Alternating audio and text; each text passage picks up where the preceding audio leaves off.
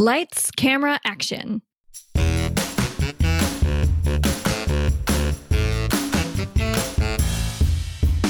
Welcome to Everything Cookbooks, the podcast for curious writers, readers, and cooks. This is Kristen Donnelly, and I'm here with Kate Leahy, Molly Stevens, and Andrea Nguyen. Having our recipes photographed or even photographing them ourselves is a huge step in bringing cookbooks to life. But photography for print is so much different than grabbing your iPhone and shooting an image of your food for Instagram. And today we're going to talk about it.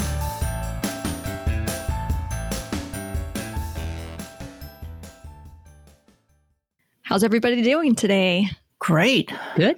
Looking forward to talking photos. Before we tackle this big subject and help people out with some tips for getting their books photographed, I'd love to get into the Wayback Machine and talk about how books used to look before 2005, going all the way back.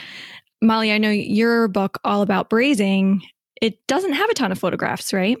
No, and I love, when you hear Wayback Machine, I know that's my cue. Start talking. Molly. No, so yeah, that book, All About Braising, came out in 2004. And it has what they're called inserts, where the photos are printed on separate stock, paper stock. There are actually 3 inserts that are sewn into the binding at 3 different spots. So the book is black and white, just print, text on paper. And then there are 3 sections that have photos that appear in them. Now, that was 2004. There were books with full color photos at that point. I mean, in 1982, Martha Stewart, Entertaining, her first book, she insisted that every recipe have a photo. Wow. And I think that might have been the first book to do that. And she also insisted on this Japanese color printing process that really brought the food to life. And if you look at vintage cookbooks, you see how the colors are all weird compared to what we're used to. So anyway, so somewhere between 1982 and 2005, things were happening and changing. But yes, before 2005, there were a lot of books that didn't have as much color as they do now. And even some classics, like the classic Julia Child books, Paula Wolfert books, they don't have tons of photography. That's changed, clearly. Yeah. It used to cost a lot for color separation. And that technology was super expensive. Right? If you were doing stuff on the cheap, and I used to do graphic design, very basic stuff, you guys, way back in the 90s, way back. And to pitch to my clients, I'd say, let's do 2 color, because that's basically all I knew how to do. And so you got black ink on white paper and then choose 1 color. And you could grayscale things to death because color separations into 4 color was just so expensive. And then things just suddenly change. And all of a sudden it's like, oh, 4 color. Wow. But not as many photos though, right? When people say 4 color, what exactly are they talking about though? It's CMYK, cyan, magenta, yellow, black. But basically, the 4 color can blend to make all colors. And could be incorporated throughout the book. Yeah. And so like when my book came out, I was a brand new author. It was very inexpensive. The publisher was taking a chance on me. They weren't going to spend a lot of money. Mm-hmm. I didn't get a big advance. There was no budget for photos. I mean, there was a budget, but it was a smaller budget. And so that's the way around it, was to do these things called inserts. And you'll see them. It's definitely not as much a thing now. And it's like the technology got cheaper, but then also it seems like the place of cookbooks in our lives changed and what people want from that. It's almost a given now that there's going to be a lot of photographs in a cookbook. And I guess philosophically, what do we think about that?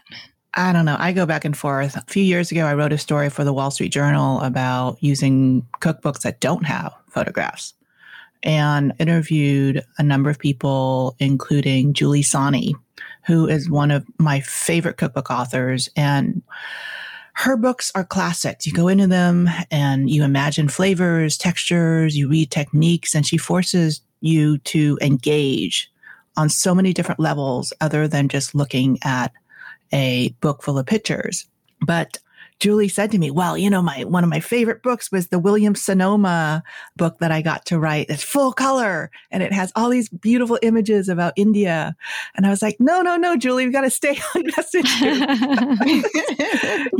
The fact is that those kinds of books that that do not have photography, they're a different level of engagement. They require an attention span that I relish oftentimes. But I know that the reality of the marketplace is that, well, you got to have pictures.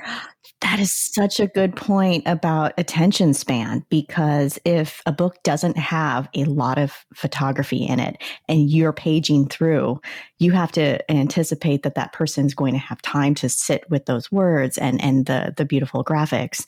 But that's not the world we live in these days. I mean, everyone's attention span seems to be shrinking with, you have Instagram, you can scan through all these beautiful photos. So I think that experience is almost mirrored now in how people want to consume cookbooks. And I know, I mean, I don't know, have you all had this happen, but you'll get that Amazon review that says, but there's not a photo for every recipe. Oh, gosh.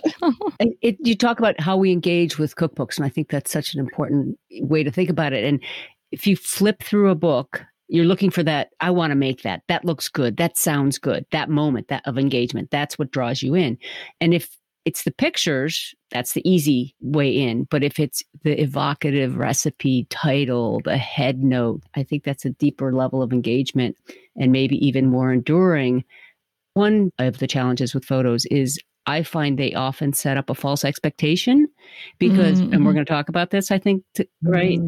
How they're styled and how they're propped and how they're lit. And you might make the dish and it might be absolutely delicious and you followed the instruction, everything worked out perfectly, but is it going to look like that? You know, you're going to have the artfully strewn, the artful sprinkle, the artful napkin placement. I mean, I think we've all looked at photos of and cookbooks I worked on. It's like, oh, that prop stylist got that same worn wooden board into multiple books because it looked really, that whole thing. So it's that whole. It just sets up that whole, our lives are never as beautiful as everybody else's on Instagram. And sometimes our food is not as beautiful as that in the pages of these books. And yet it's delicious and nourishing and filled with heart. I don't know. And it can date a book. I mean, you're talking about Martha Stewart from 1982. I'm sure it looks like Martha Stewart in 1982. And it's like, are those recipes any less delicious or relevant? Maybe not, but the photos might make them feel that way. So I guess that's another thing to think about with photography. And I know there's been a tiny trend of some cookbooks moving away from photos and maybe doing some illustration, which I think is really sweet. I don't necessarily see that personally being like, that'll be the norm again, but I think one place where it is changing is with more of this comic book style, which is a totally different topic. But that is a way that people are moving away from having photography, but still having pages and pages packed with things that draw your eye. And those books are selling really well. That's a good point. The graphic cookbooks are great because they allow people to learn visually through storytelling. That's very, very interesting. My only thing is from, we all learn and take in information differently. Some are visual learners, some need, to hear things. Some people are more comfortable reading things, and some people are a combination of all those things. Part of what I think with regard to cookbooks that have too many pictures, like step by step, it's like, I don't need to see pouring something into a pan or stirring. Why do we need that? I would rather read the text of like stir briskly and just really, swiftly move the ingredients in the wok so that you're like, yeah, I'm going to swiftly move something. And there's like this action and you can't always capture that. Yeah. Right. You can get more movement in language than in still photography. Yeah. Yeah. David Chang and Priya Krishna's Cooking at Home has a combination of very modern graphic image as well as photography. And it's fun. It speaks to, I think, the theme and the mood of that book. That's an expensive book to produce that combine all of those things. But I don't know, man, it really is about the kind of style that you want to present to your audience. Let's now talk to people who want to do their own cookbooks and what they might want to think about when it comes to the photography. One kind of harsh reality, I think we've mentioned it before, is photography is expensive. I did not realize how expensive photography is. Even in your proposal, proposing how many photos are going to go in this book, know that as an author, you might be paying for that photography out of your advance.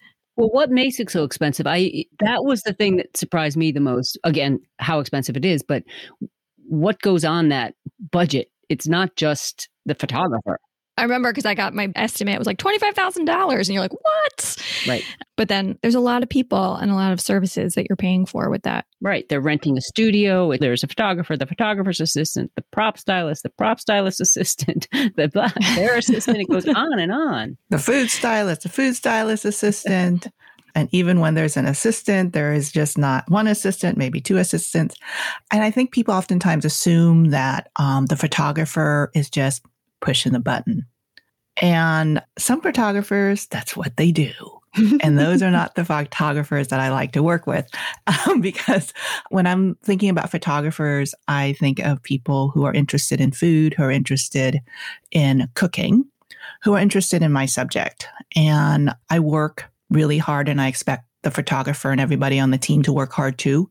That means that the photographer pitches in to style, to think about how to create images that go with the theme of the book and with the mood board, so that they're helping me create the most visually engaging book possible. Their name is not on the cover. Mine is. Mm-hmm. So I always want to make sure that, we're working as hard as we can. And it's hard to get that kind of satisfaction all the time, to tell you the truth. Mm-hmm. But when you do, at the end of the day of a shoot, and I've been on shoots that lasted 5 days and sometimes 10 days, when everybody's really tired and you go home and you got to take a bath to soak, because next day you're aching. And that's like a good shoot. Yeah, because sometimes you're shooting 8 to 10 to 12 dishes a day. And that's a lot. Maybe it doesn't sound like that much because you put down the food, shoot, put down the food, shoot. But for each photo, you're setting up a scene. Somebody's obviously cooking it. Somebody's styling that. You're moving things around. It might take an hour per shot. And I think sometimes people don't realize that. And it's funny, food styling, we've talked a little bit about, but I remember a friend of mine being like, oh, you could food style. Don't you just cook it? And then you just have to arrange the cilantro with a tweezer. It's no.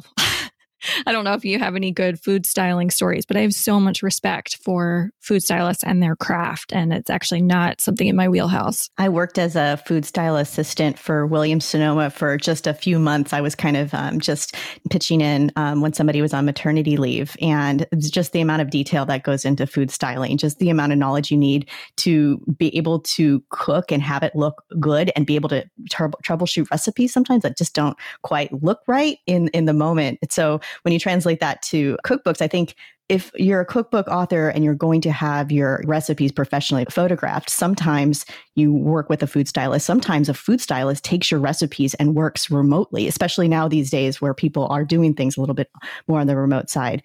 And then you really kind of are in their hands in a way. So that goes back to just having really, really good recipes. But I do have sort of not a horror story, but just something that happened while I was working on the Burma Superstar book. And we had a food stylist, but I also was the primary person doing all the cooking because I knew the recipes and I knew what they were supposed to look like. The Burma Superstar in Oakland, it's a restaurant that focuses on sort of Burmese Chinese California food. And they have an Oakland restaurant that has a second story. And they had this little beat up kitchen up there. And so we set up shop with the photographer, the food stylist, me, the art director. I don't know what happened. We broke for lunch and we were eating the food that we had already, that we had photographed. And somebody turned on the electric stove and there was a wok on the stove and it had oil in it. And the oil got so hot that it just ignited. And we had an oil fire on set. Of course, it was my wok that was totally destroyed. The good thing was there was a couple guys hanging out and they were just looking at oh, should I take a photograph of this? I'm like, no. So we throw, I don't know, flour on it and then threw it on the roof, which was right outside the door on the second floor.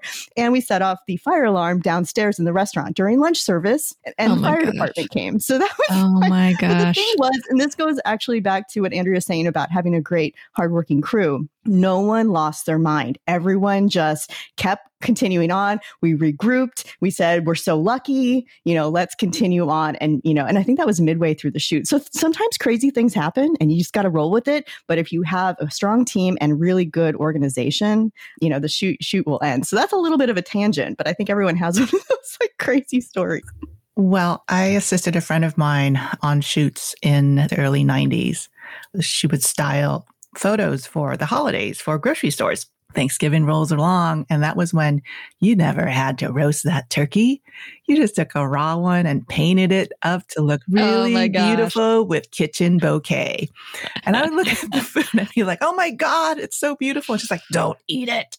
But, nowadays, though, the cool thing is when I'm planning the shot list, the daily shot list with my stylist, and Karen Shinto and I have worked together for all of my books, and she's traveled with me. So she's more of a friend than a stylist. We plan our shot list. It's like a meal plan. So what are we going to eat at lunch? Nice. What do we want people to take home for dinner? Mm-hmm. We're going to have one day where we fry everything, so that things get messy and we can clean up and stuff. But it's really, we eat what we craft for the images. So, so much has progressed from 2-color printing jobs to being able to eat the food that you make on set. It's really quite a joy nowadays to work that hard to create the images for your books. That's such a nice, warm thing. That's one thing that, that myth that the food that we're photographing isn't edible. That is not the case with cookbooks. I mean, food stylists these days have come so far. And Andrea, you're on set too. You know what your food should look like, and it's beautiful, and it's going to taste good. Why would that food go to waste? No, it's going to be eaten. Not all food on set can be eaten if it's been out for ages and ages, but smart cookbook authors like Andrea go in with a plan, and she's going to enjoy the food that you're working so hard to photograph. Let's talk about, how do you find a photographer? What goes into that process? Kate, have you worked with a lot of different photographers? I have. Let me just walk you through like a typical sort of photographer matchmaking. Say if I'm co-authoring a book, we could use, say, Burma Superstar, since I already brought that up as an example. I co-authored that with the restaurant. And to find our photographer, we met up with a few photographers. Our publisher was 10 Speed. Before we met with the photographers in person to talk about the book, 10 Speed sent us books that the photographers had worked on so we could see their style and see what it looked like in a finished product. And so we basically, had a chat, and it really came down to who we thought could hang out with us for long hours, because we were also going to be traveling to Myanmar, and we needed somebody who would be, just nice to hang out with. John Lee ended up being our photographer. He had a background in photojournalism, and that's another thing. Sometimes you want to know what kind of photographer you need for your book. Photojournalists aren't the type of photographers you need for every book. Sometimes they're not the ones you need at all. For our project, it made sense to have a photographer with that background, and that means being able to shoot on site in a city, that you've maybe never been to capture those moments while you're there. But you also need somebody who can work in a studio space. And some photographers really focus on the studio side. And for most cookbooks, that's what you need. Someone who's really strong in studio, who's going to have a great team that they can tap for props, for food styling. And a lot of times in the past, I've relied on the photographer to bring that team together that they like working with. So then you have this cohesive strategy going in. With publishers that I've worked with before, it's the art director who also is interfacing with the photographer. So it's not just you having to plan it all. You're working with your team, your publisher, as well as the photographer. So there's a lot of ways to find a photographer, but it's good to just figure out what kind of background you need, research them, see what work they've done in the past, and see if it kind of speaks to the style that you have in mind. Yeah, my experience, I had a different photographer for each of 3 cookbooks because they are all have different styles. And it was really starting out with what is the style, and then coming up with a short list of photographers that seem appropriate, as you say so well, Kate. And then finding out if they're available and what they charge. and then you back down from there. And then once the photographer is in place, in some cases, like you say, you might get their recommendation for who they've worked with, because it's all about the team. It was, as we've all said, you want a team that works together well, because it's a stressful experience. And so you start with a strong team.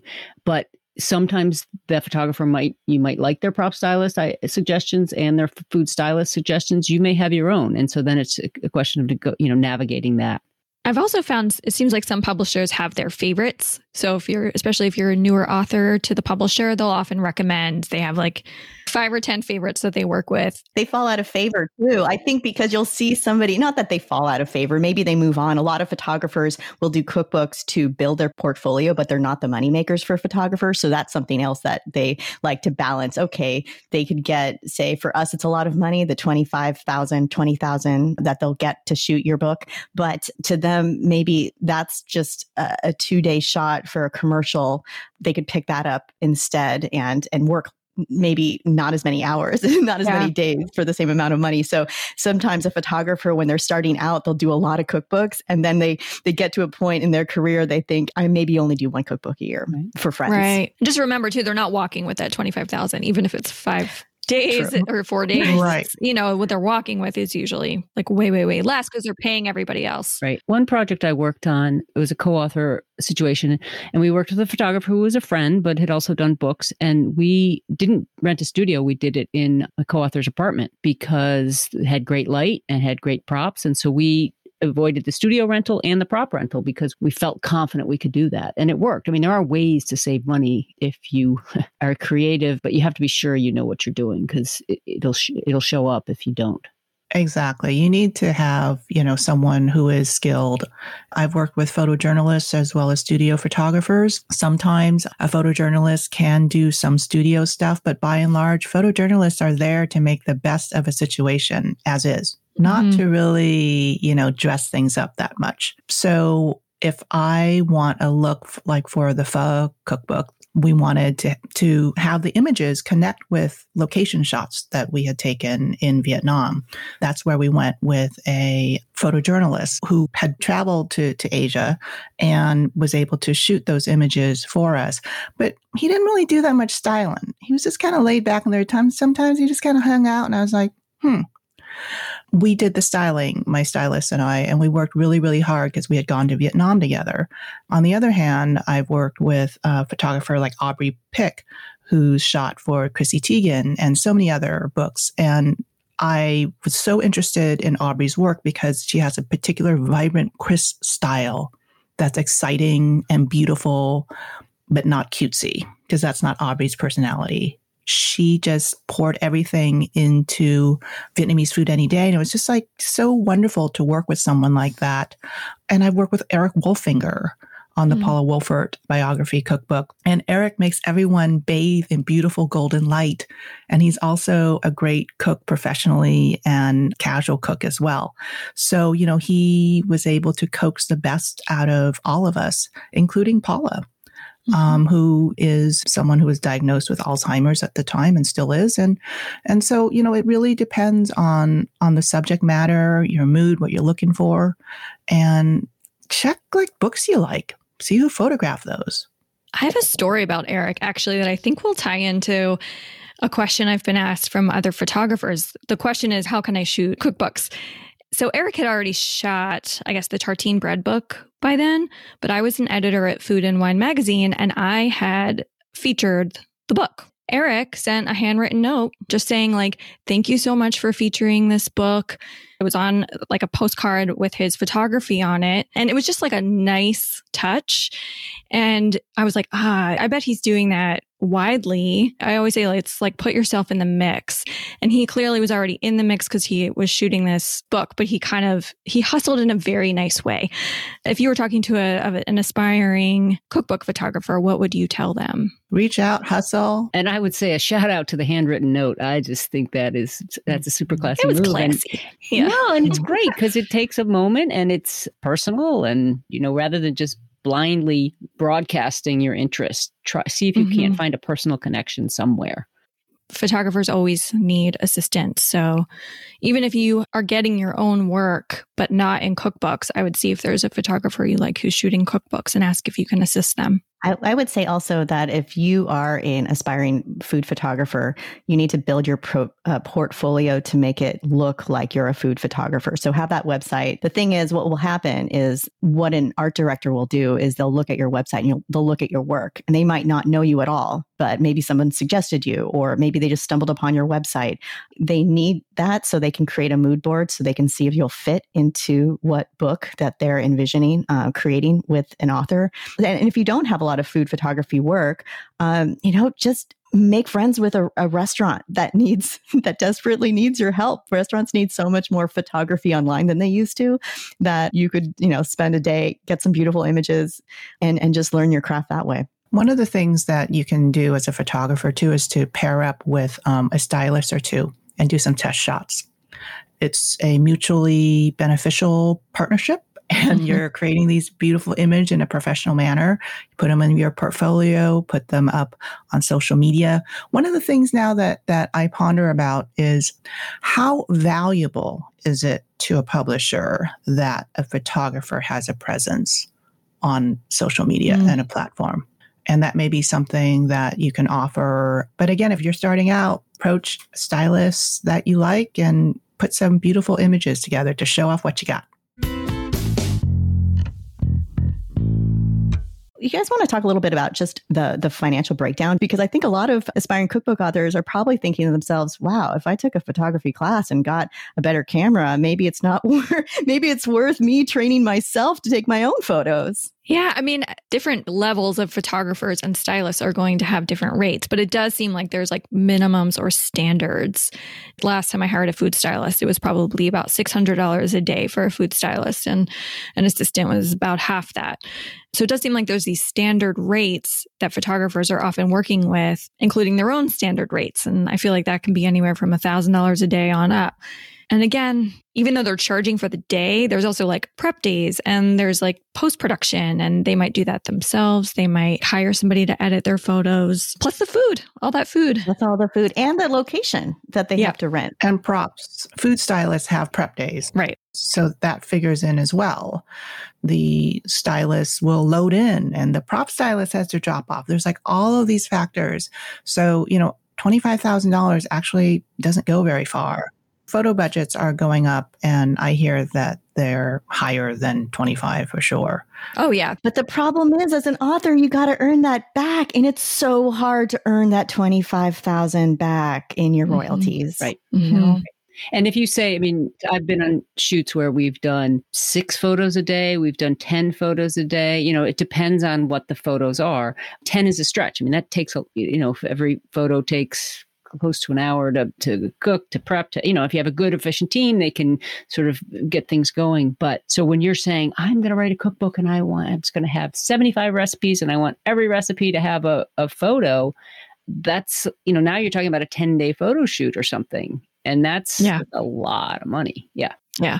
So it might be tempting, to say like, oh, I'll shoot my book myself. Mm-hmm. And I know people who have done that, and it's very different. You probably wouldn't have 10 days of a concentrated photo shoot. You would probably do it over time, and you save yourself a lot of money for sure. I think that's happening more and more. Am I right that Nick Sharma does all his own? He's a great example of someone who's done it very successfully, but it's part of the creation process. You're doing it as you're writing, as you're developing, and you also possess those skills. You're not just taking iPhone photos and right. Well, Kenji, most of his I think he does his as he goes too. There are other ways to do it, but we're talking about sort of a more traditional model that still very much dominates, I think. Yeah.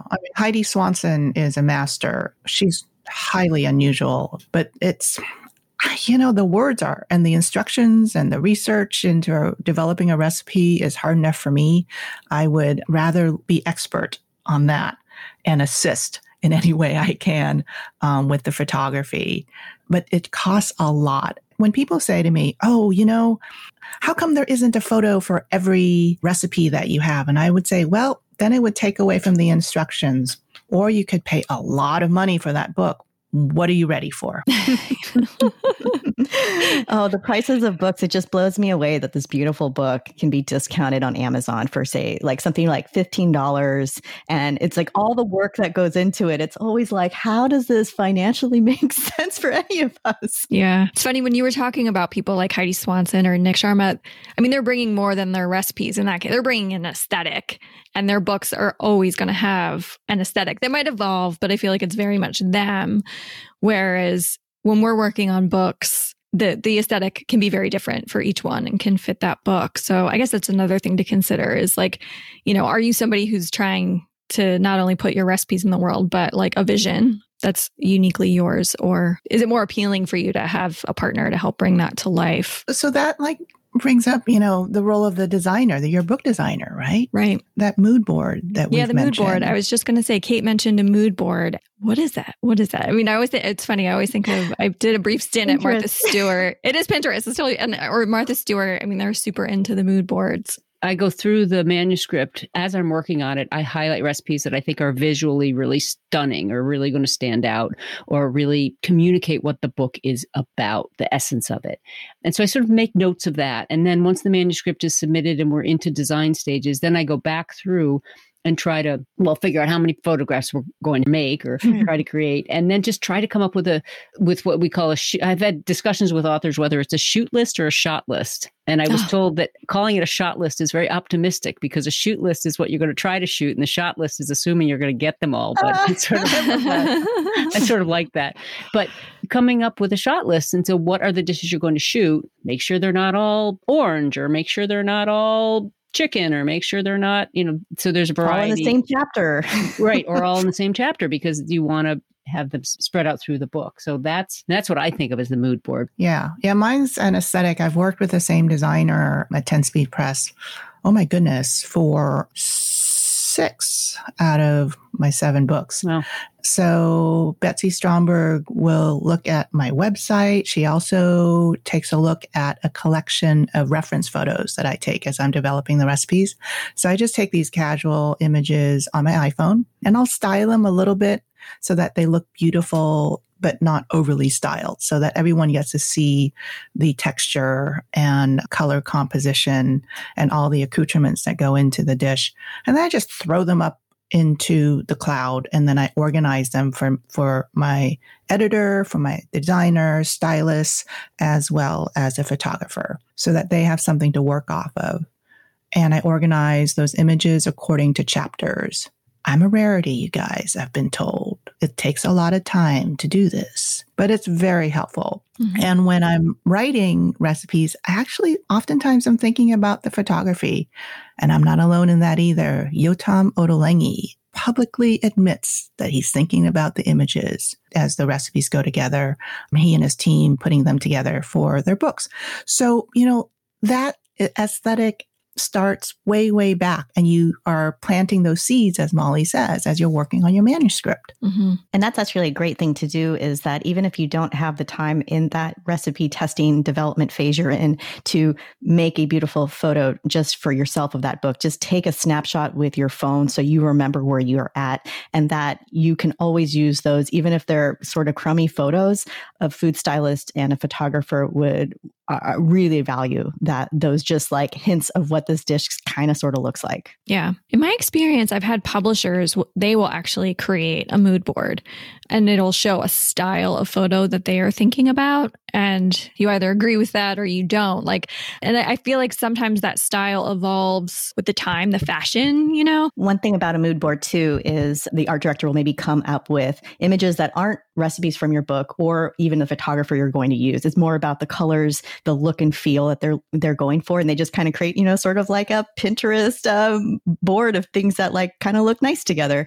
But one thing I went through recently, which I'd never done before, is we were choosing photographers for a project that's not with recipes, but it's about Italian wine. And we have an illustration budget. So we needed to make sure photographers matched potential illustrators. The art director put together the photographer's work next to a potential illustrator's work so we could see how they look together. And I had never really done that before, but it really started also making me think, man, illustration's really complicated to make sure it flows into the design and doesn't clash, or if there's even room for it so it doesn't just look like a sort of random add-on of a little doodle at this corner of a page or something. So I think that's might be happening more and more with bigger books that have illustration and photography. The design element starts to become more and more involved early on in the book making process. Yeah, I worked on a project once where the photographer and the design were not in sync, and it was on location shots. And when it came back to put those into the design, they were like small, like these little thumbnails almost. The photographer thought he was going to be getting, full spreads. And he would have taken a very different pho if he knew it was going to be down to a 4x4, insert. So really important. We talked about paper stock before, and to know, so the photographer knows going in what the paper these photos are going to be printed on looks like. So the photographs will pop if it's on matte or gloss or whatever it is. In your experience, does the designer go to the photo shoot? Oh, yeah. Yeah. Totally. It depends. In mine, it's been usually a drop in a couple days. Yeah, that's what I've experienced too. There at the beginning. No, mine's there every day. Betsy's there to monitor us. Oh, what does she do? Whip us into action. Oh, cool. Well, it depends where you are in the country too. When I was working on books in Chicago, we didn't have and our director didn't fly out to Chicago to be part of the shoot. Oh, I benefit from the fact that my publisher is relatively close to where I am, but I also go to the shoots because I want to make sure if there are peanuts in the recipe, there are peanuts in the photo. Okay. That sort of thing. And I also assist with the prep and cooking, but the designer. So before we go into the shoot itself, the book has been mapped out loosely in terms of the progression of recipes within the chapters. And we're taking a look at where the photos are going to be. And someone like Betsy will have put that together. She's on location to make sure that the style, it matches the mood board. She's on location to also take a look at how, say, the book jacket comes together, because we're choosing the image for the jacket as we're shooting. And she and I may have an initial conversation about that along with my editor. And then we'll move things around, and she will take a photo for a food photo, and then she will start playing around with putting the cover together right then and there as we're on set.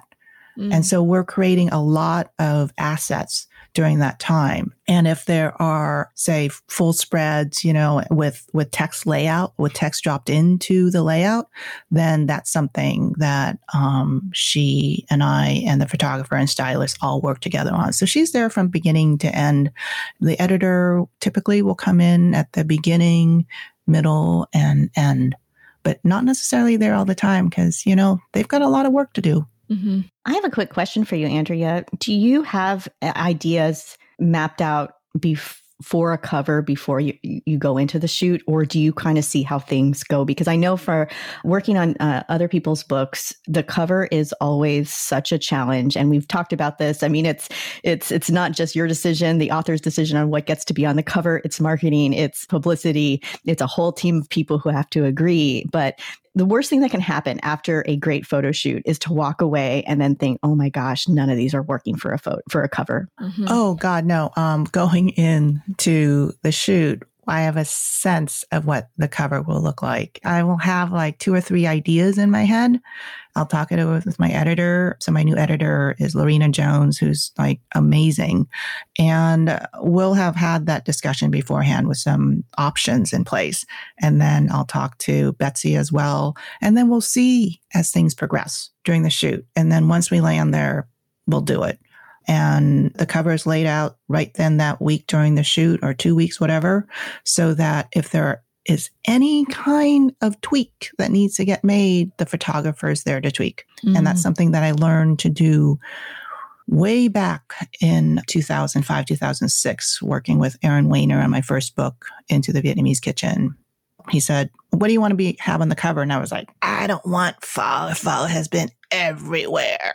I was so wrong, right? and so we put this other noodle soup on Boonball Hui because I'm like, I want this book to last for a long time. And he's like, all right. And we put together a beautiful image for that. And the cover image is different than the one that's actually associated with the recipe. Oh, interesting. Yeah, because you have to move things around to make room for the text, right? Mm-hmm. And also keep in mind, the cover image is what you want to sell your book. That's what people see. So it's got to be something that's doable, but yet totally embodies the theme of your book. I think that's why a lot of cover designs now have the cover image has a border around it. And maybe that's because they need room for type and they want this beautiful image, but you can't put the title over it. So they're going to either put something like wrap the text around, like say a neutral background and then drop the photo in. Maybe it's sort of offset center, but you're seeing that a lot more. And I think part of it is working around. I don't know how to do the cover with the text and make it pop. Actually, with Modern Potluck, for the cover, they wanted to shoot a tablescape.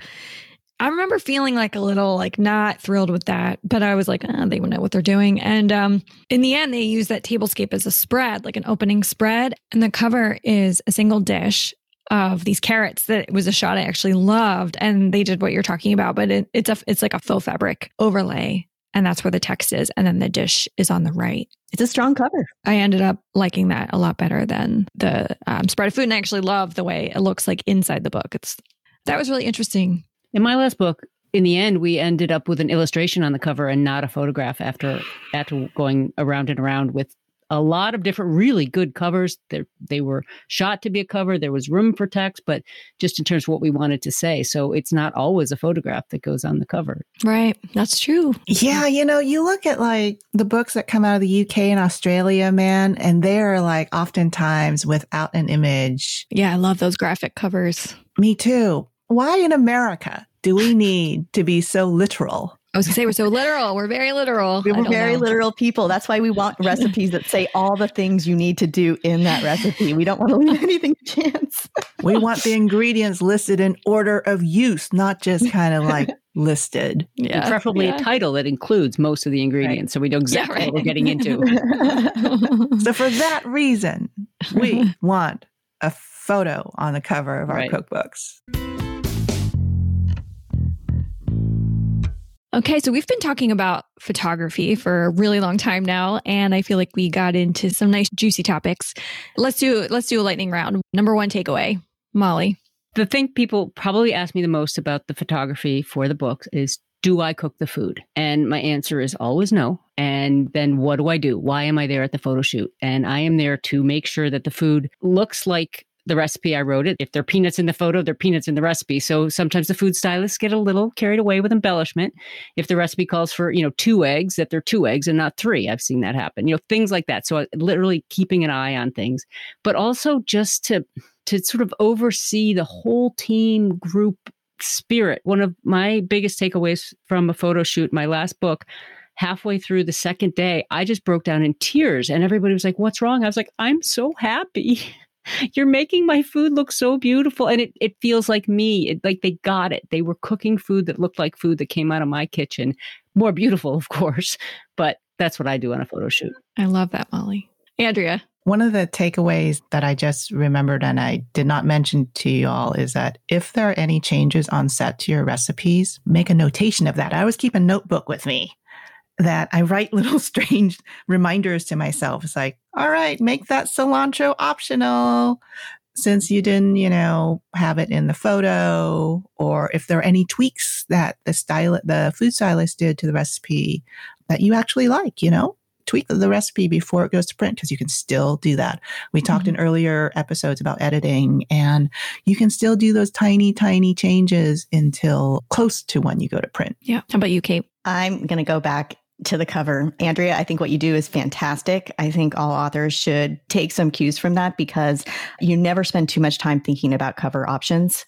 Just always go into a photo shoot thinking about potential ideas for a cover and look at covers you really like and see if it's one of those where, Kristen, it's like your Modern Potluck cover, or is it a full photo on the cover with the text over it? And just think about those options going in, because I have to tell you, fortunately, it's not been on my own book, but I've been part of cover decisions on other books, and it can be painful. And some people end up with this beautiful, beautiful book, and they're still not satisfied with the cover to this day. So just always, there's never enough time to think about the cover, but don't let the cover bring you down. What about you, Kristen? It's funny. I was totally going to say the same thing as you, Andrea. And because of COVID, there have been some books I've worked on where it's all virtual. So you see the changes later. And if you're not going to ask for a retake of the photo, then sometimes you do need to make minor adjustments for the recipes. But separate from that, I will say if you're an author and in those early stages, like I would say just speak up as early as possible if something's not feeling right with the photography choice or the visual direction, because the further you get into it, there comes a point where it's just impossible to change. You can't like make a little change like you would with the text. Once the photo's shot, it's shot and it's not going to be redone. So just speak up early and speak up often. So that's me. So smart. Before we close, does anybody have a book they'd like to share about? Yeah, me again. In thinking about it, I've been so excited about this episode because I just think it's so interesting, the evolution of photography in cookbooks and how it's changed just in my career, and I'm curious where it's going to. Like, are we just going to get more and more photos, or are we going to see sort of a swing back to more austere and line drawings? But I stumbled on a book. It was written a few years ago, 2017 it came out. It's called Feast for the Eyes, The Story of Food and Photography. And it's by an author, Susan Bright.